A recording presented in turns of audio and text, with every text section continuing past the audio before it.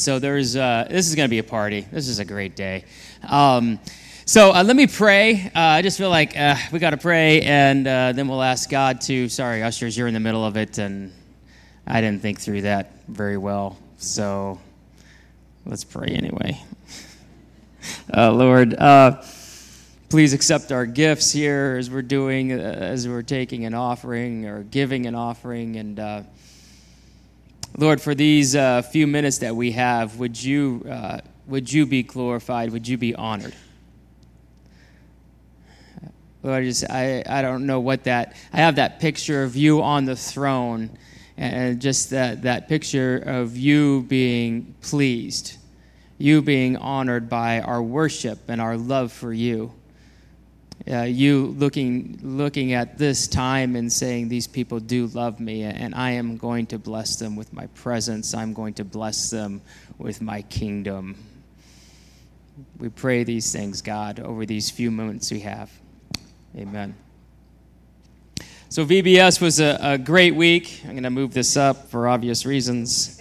An incredible time, and I think one of the things is, as we come through those days, I don't think there's a bigger buzz out there than being in the place where God is moving, actively stirring hearts. There's no greater buzz, there's no greater rush than watching him move and change lives. And freshwater, the name comes from a passage in Ezekiel 47, this vision of God's presence, which was freshwater, coursing through this wilderness and the Dead Sea and changing everything. It brings life. His presence brings life. It brings healing. It brings food. It literally transforms the landscape and the people around, everything that his presence touches. That's freshwater. It's a movement of God. That's the way God has named us.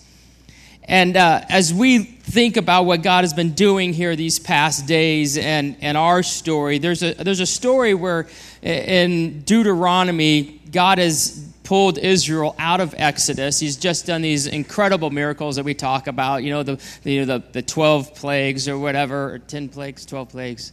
Is it 12? It's 12, right? It's 10. Yeah, Sorry. It's been VBS week. I'm just like, I'm going to stick to my notes. I'm not going to look up. I'm just going to read them.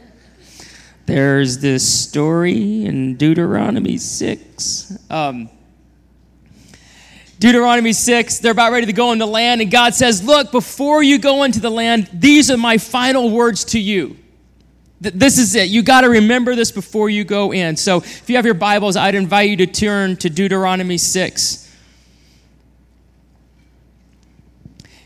These few words, it's interesting. He's like, now before, right? This is the commandment.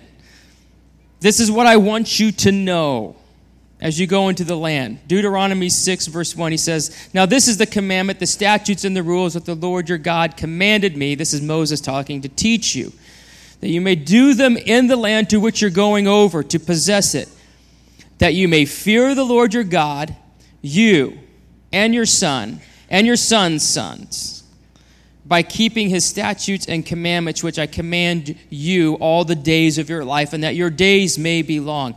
Hear therefore, Israel, and be careful to do them, that it may go well with you, and that you may multiply greatly, as the Lord, the God your fathers, has promised you in the land flowing with milk and honey. Here's this famous verse. Hear, O Lord, the Lord our God, the Lord is one. You shall love the Lord your God with all your heart, with all your soul, and with all your might. And these words that I command you today shall be on your heart. You shall teach them diligently to your children. You shall talk of them when you sit in your house, and when you walk by the way, and when you lie down, and when you rise. You shall bind them on as a sign on your hand, and they shall be as frontlets between your eyes, and you shall write them on the doorposts of your house and on your gates. And when the Lord your God brings you into the land that he swore to your fathers, Abraham, to Isaac, and to Jacob, to give you, with great and good cities that you didn't build, and houses full of good things that you did not fill, and cisterns that you did not dig, and vineyards and olive trees that you did not plant, and when you eat and are full, then take care lest you forget the Lord who brought you out of the land of Egypt, out of the house of slavery. It is the Lord your God you shall fear.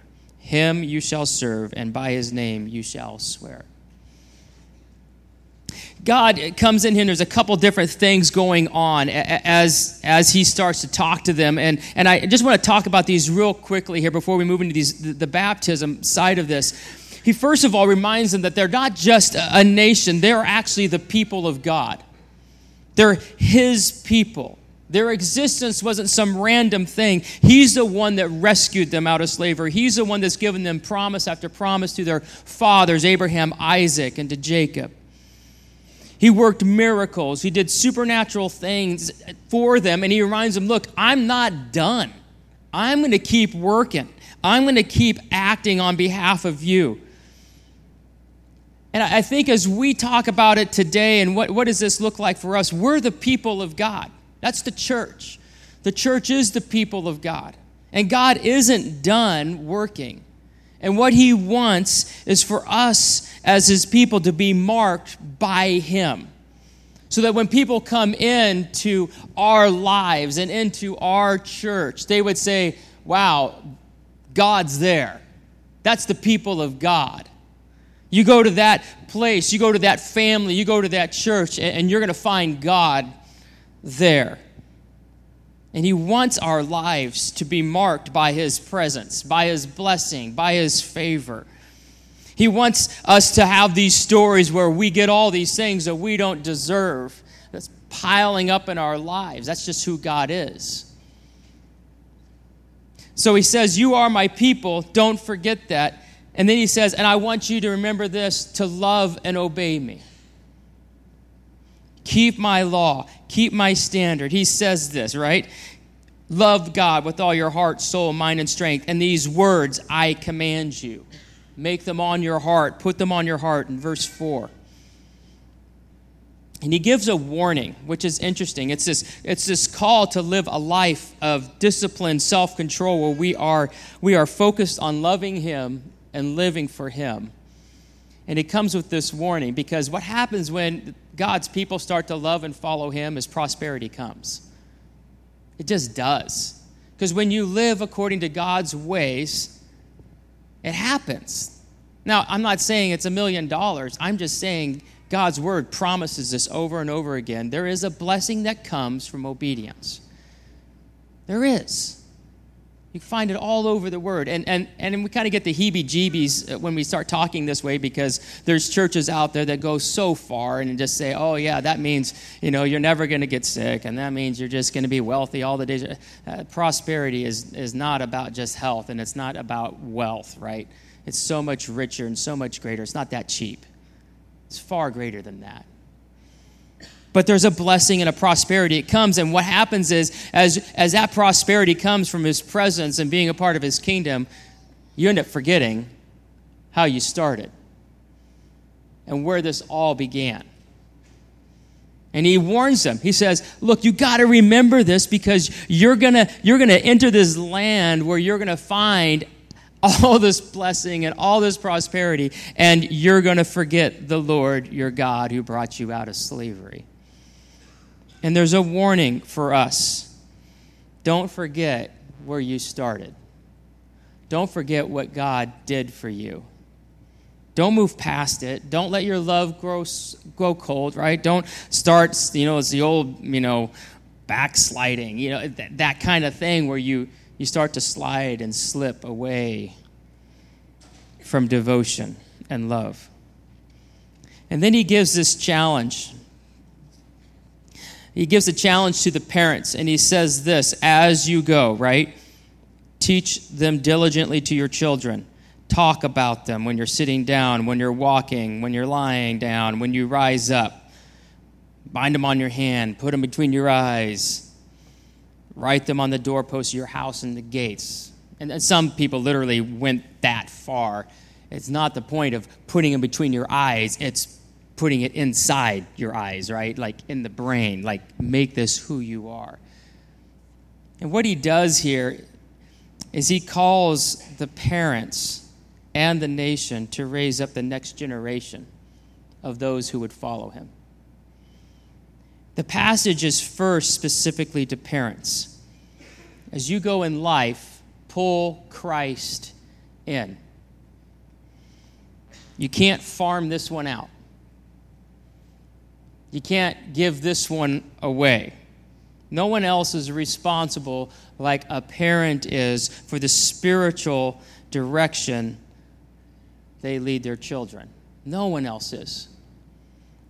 Not the government, not the schools, not daycare, not Marvel movies, Nickelodeon, Fortnite. They're not going to lead our kids to discover the power of God. They just won't. It's on parents. It's on me. It's on you. Right? On the way to school, at home, at family reunions. And I just want to challenge you, parents, just real quick. How focused is your plan? How sharp is that vision of God and your desire and plan to pass that on? It's directly connected. You saw that video. How many walk away? And there's this vision God has of, he says here, of your son's son's son, or your daughter's daughter's daughter. And while the primary responsibility lies with parents, there is this y'all to this command, right? He's writing this to the entire nation. And God gave them as a nation a call to pass on this legacy of faith, to not forget, and to pass it on generation after generation. And I want to just briefly tell this story of where we were even 16 years ago as a church.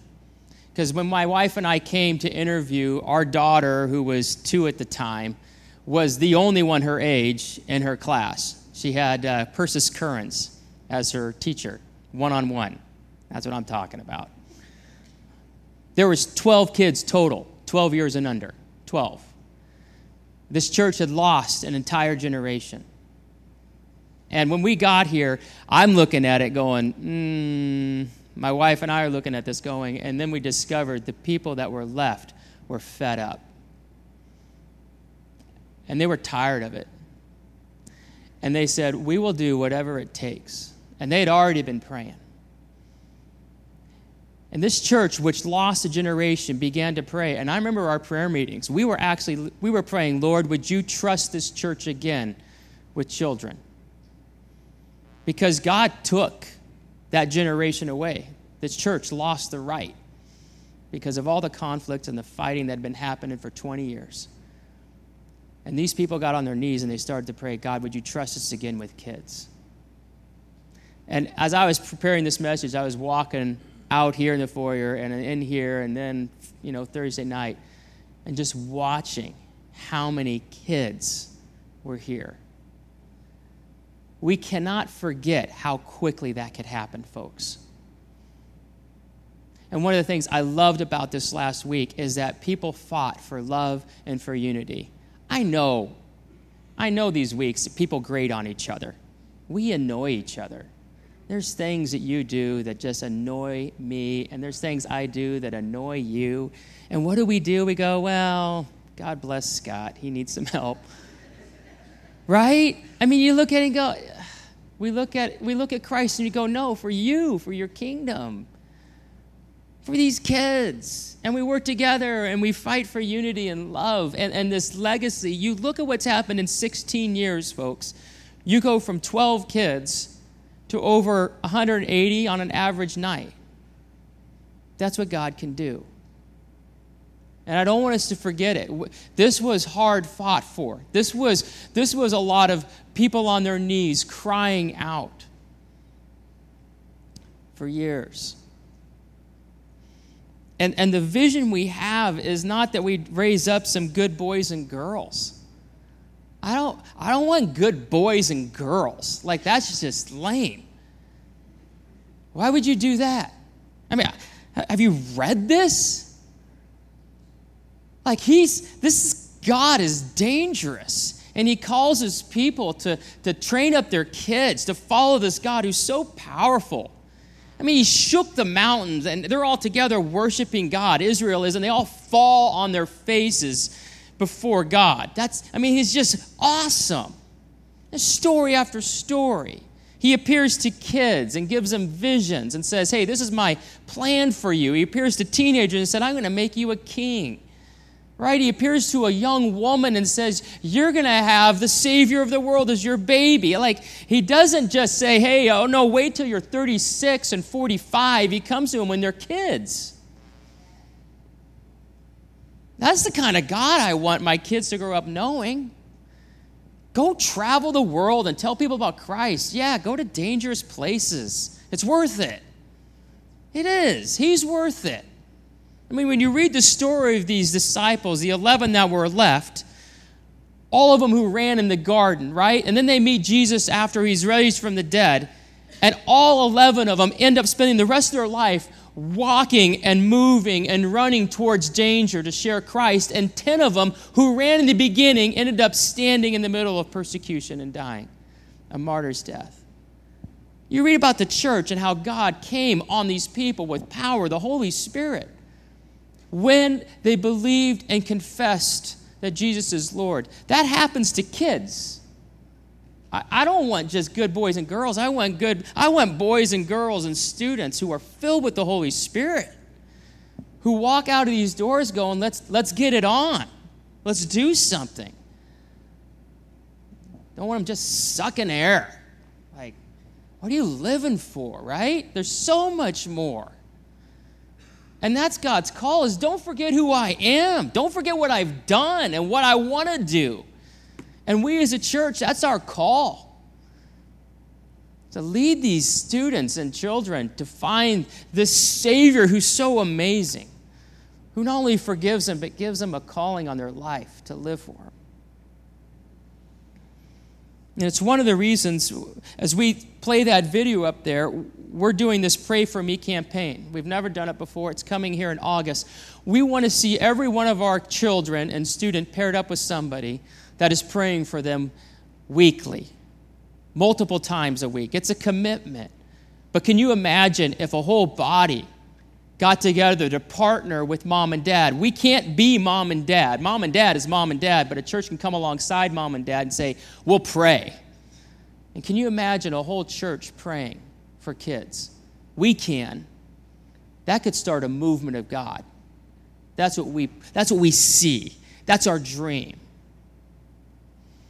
And so this morning, what's happening this morning is part of this vision of us as a church raising up this next generation.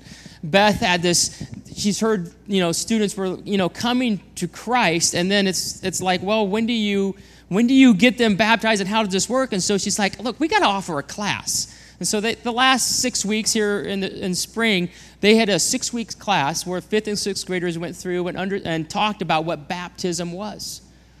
And this morning, we have a number of those students who are going to be baptized, who are going to stand up here and say, I love Christ, and I want everybody to know it. And baptism is simply this. Baptism is two sides to it. One, it is a metaphor of Christ's death and resurrection. Christ was crucified, buried, and then raised to life for our justification. We're going through Romans right now, talking about that, our salvation. Baptism, you come in and you go under the water, crucified, dead to the old life, buried, and you come out raised in newness of life. And we believe the act itself is does that. It's what's already been happening inside and what's already been decided. And so baptism is an identification with Christ, believing that his death, burial, resurrection was for me, and I want everybody to see that I identify with Christ. But then it's also the public declaration that says, I am not ashamed of Christ Jesus. I want everyone to know this. And that's what these students are going to be doing here over the next few minutes. And so we're going to transition into this, but this is going to be a party now. This is where it gets fun, and we're going to show videos, testimonies, and then I think actually have them. We're changing this up a little bit because our technology wasn't playing nice. So some of you parents who are coming up here to baptize kids, we're going to actually show all the testimonies first. I'm just catching up to speed because this all happened, which is what technology does to you. So we're going to show all the video clips, and then we're just going to baptize after that. Is that cool?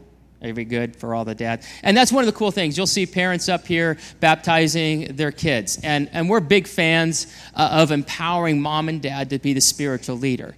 You don't have to have a pastor do it. Some people like to have a pastor do it. Fine, doesn't matter.